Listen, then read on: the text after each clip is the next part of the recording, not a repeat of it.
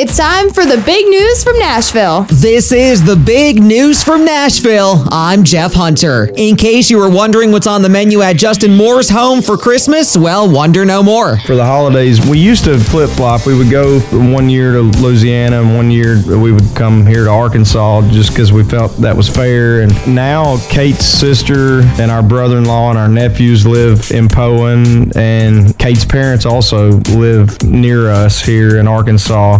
So that and the fact that we have so many kids and it's hard to travel for holidays now, we stay home. And so Kate, being from South Louisiana, she wanted to introduce some of the stuff she grew up with, not only to our kids, but my family. Not to mention it's really good stuff. But for Christmas Eve, we host my mom's side of the family, and we do gumbo, which is kind of unique, I guess. For around here, at least it is. That's the news from Nashville. I'm Jeff Hunter.